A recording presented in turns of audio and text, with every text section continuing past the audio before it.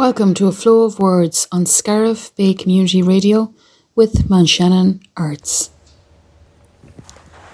Autumnal instincts. October has crept upon us, and we welcome insulated coats, ready to face colder temperatures, with the promise of walking outdoors, hand in hand, finding solace in forests, holding up those showy leafy crowns, red, orange, brown, reaching skyward in one last dance, before their talk goes muted by cold that calls for rest, hibernation. And aren't we so much like falling leaves, summer still pulsing in our eardrums, reverberating in our chests, the echoing beats inside us? May we transition gracefully into this new season, make dance effortless, body talk painless, take nature in again, out of necessity, allowing in the mist of early morning, autumn flower songs pouring out of us, chrysanthemums, begonias, dahlias, spending slower moments, feeling their essence. Inspired. A windy force caresses the lake and moves her effortlessly. The play of wave bouncing against the natural strength of wall. Loch Derg expressing herself as splash, foam, and wild freedom, pure joy to behold. Action and non-action, natural beauty. Nearby is the slow movement of white, fluffy clouds, blue open sky, and the soft flowing roundness of the Tipperary hills, still and present, and illuminated by the sun's warm rays. October in Mount Shannon. No separation here. Only one glorious moment, life playing as nature. Then the rain came. Briars. High summer and new shoots abandon all pretense at decorum, feeling their way into damp earth, building a lattice work of spines around the glow of 5-petalled flowers, delicate white, yellow stamens the centerfold, quivering with insects, a buzz of pleasure. August, blue-black goblets quilt themselves around each anchoring plug, juice-filled clusters sprout between leaf and stem. Serrated, sharp-tipped leaves, a triptych held on each thorned branch, burgundy-rimmed, shades of hedgerows and October's past. In the kitchen, a smell of earth, of mother-cooked crumbles, of grandmother testing a gob from the geyser of jam on the back of a spoon for setting. Dark juice oozing from pie to mouth, and the warm burn taste of autumn.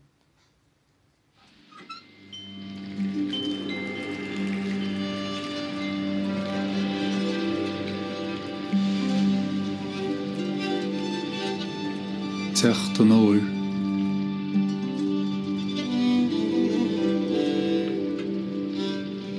Titim agus fás.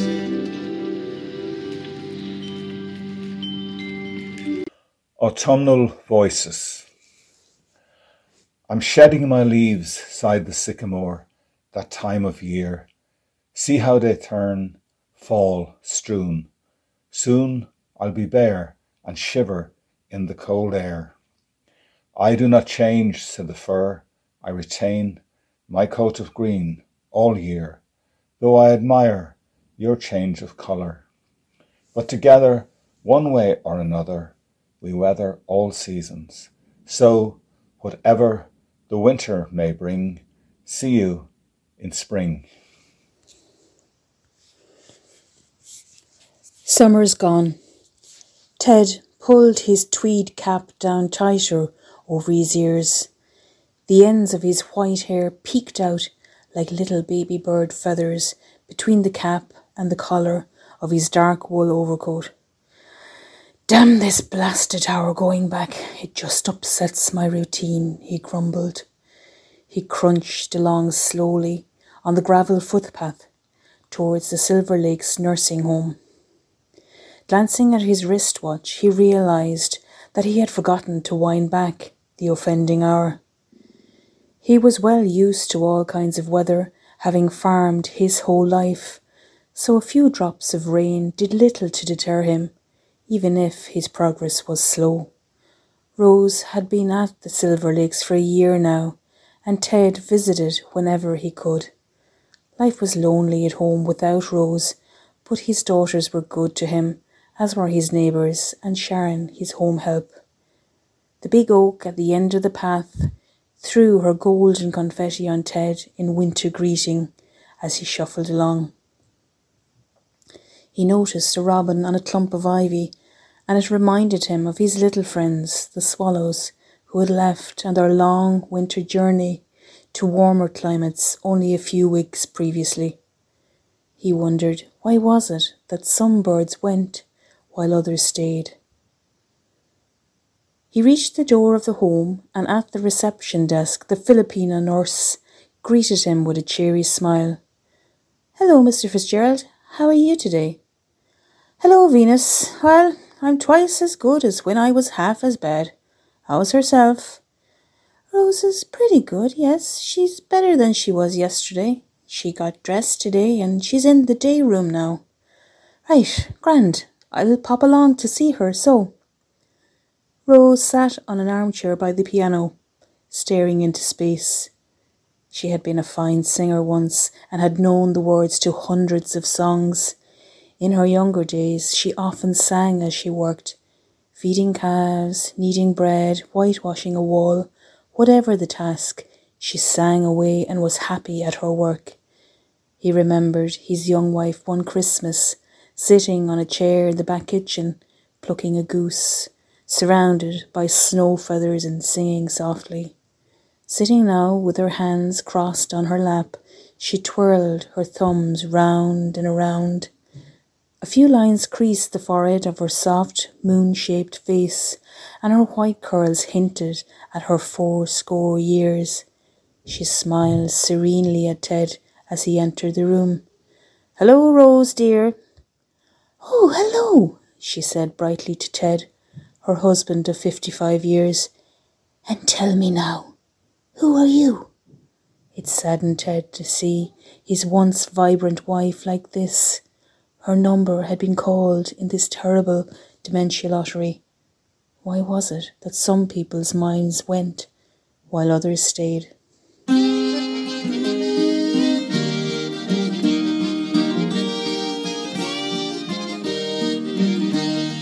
Fancy brings a thought to mind of a flower that's bright and fair. Its grace and beauty both combine, a brighter jewel more rare. Crimson glory. They stood in the front garden, warmed by the autumn sunshine. How deep would he dig the hole? David pondered. His son Fionn looked on, hands in his pockets. "Where will I place it?" David asked his wife. "I'm not exactly sure yet," Maria replied. "What do you think, Caoimhe?" Maria whispered softly to her daughter-in-law. Doing her best to hold back her tears, Caoimhe's eyes silently asked Fionn the same question. He lifted his gaze momentarily from the clay to give his wife a reassuring smile. His hands remained firmly in his pockets. Still no answer. Let's go into the kitchen. Maria gestured. I'd like to be able to see it through the window. Caoimhe followed Maria inside. It would look beautiful in the centre, next to the white rose, ventured Caoimhe. Maria tapped on the kitchen window. Just there, she indicated. Where? David called out, straining to hear. Maria and Caoimhe returned to the front garden. Caoimhe stood at the edge of the clay. Fionn kept his hands firmly in his pockets and looked on. Right here, pointed Maria. David lifted his spade and began digging a hole. Maria positioned the crimson climbing rose between Fionn and Caoimhe. Fionn took his hands out of his pockets. David dug deeper and deeper. Fionn removed the rose tenderly from the pot and placed it in the hole. Father, son and daughter of the heart secured the rose roots with earth, compost and rotten manure. They had buried dreams of a new life for that season. David fastened the rose branches to the bamboo shoot. It would stand strong and bloom again in spring. Maria cut a fading rose and put it in a bud vase, handed it to Caoimhe. Fionn captured the crimson glory on his phone. A family embraced and held each other tightly. Fionn and Caoimhe would return to their city life. Did they see her blood on that rose? Were they comforted in honouring a life that had come as far as it could to this earth? Is there a soul in the heavens watching over this family? All I can say with any degree of certainty is that Maria felt a warm, peaceful courage raining on her sorrow as the red and gold autumn leaves floated gently to earth on that Sunday afternoon in mid-October. A Season's Lament. Nature glows with last farewell, amber, russet, green, yellow. Sullen sighs, she falls fallow. Leaves and thistles swirl and flounce. Chestnuts topple, children squeal, kicking leaves, pockets full. Sombre skies, darkness falls. Crackling fires and snuggles call.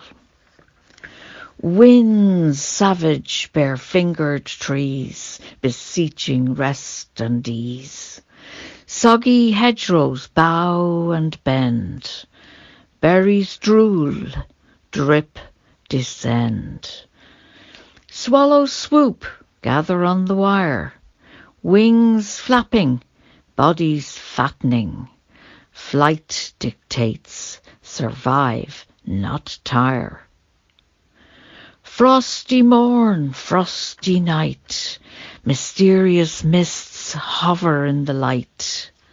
Hardy horses sprout a winter coat. Elements envelop fields and folk. Spider webs glisten on the fence. Nature bows, accepts, relents. Winter has come today. I've watched it shed the clouds and turn to blue from grey.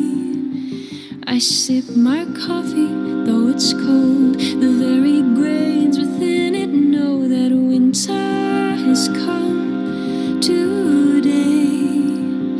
You have been listening to Sarah Joy Thompson, Autumnal Instincts, Priya O'Brien, Inspired, Nikki Griffin, Briars, Tom Kennedy, Autumnal Voices, Roisin Bugler, Summer's Gone, Anne Kenny, Crimson Glory, and Mary O'Connor, A Season's Lament. The music you have heard was Claire Sands and Liam O'Mwinley, Jock Denore, Didanan, The Sweet Forget-Me-Not, and Sive, Winter. Thank you for listening to A Flow of Words.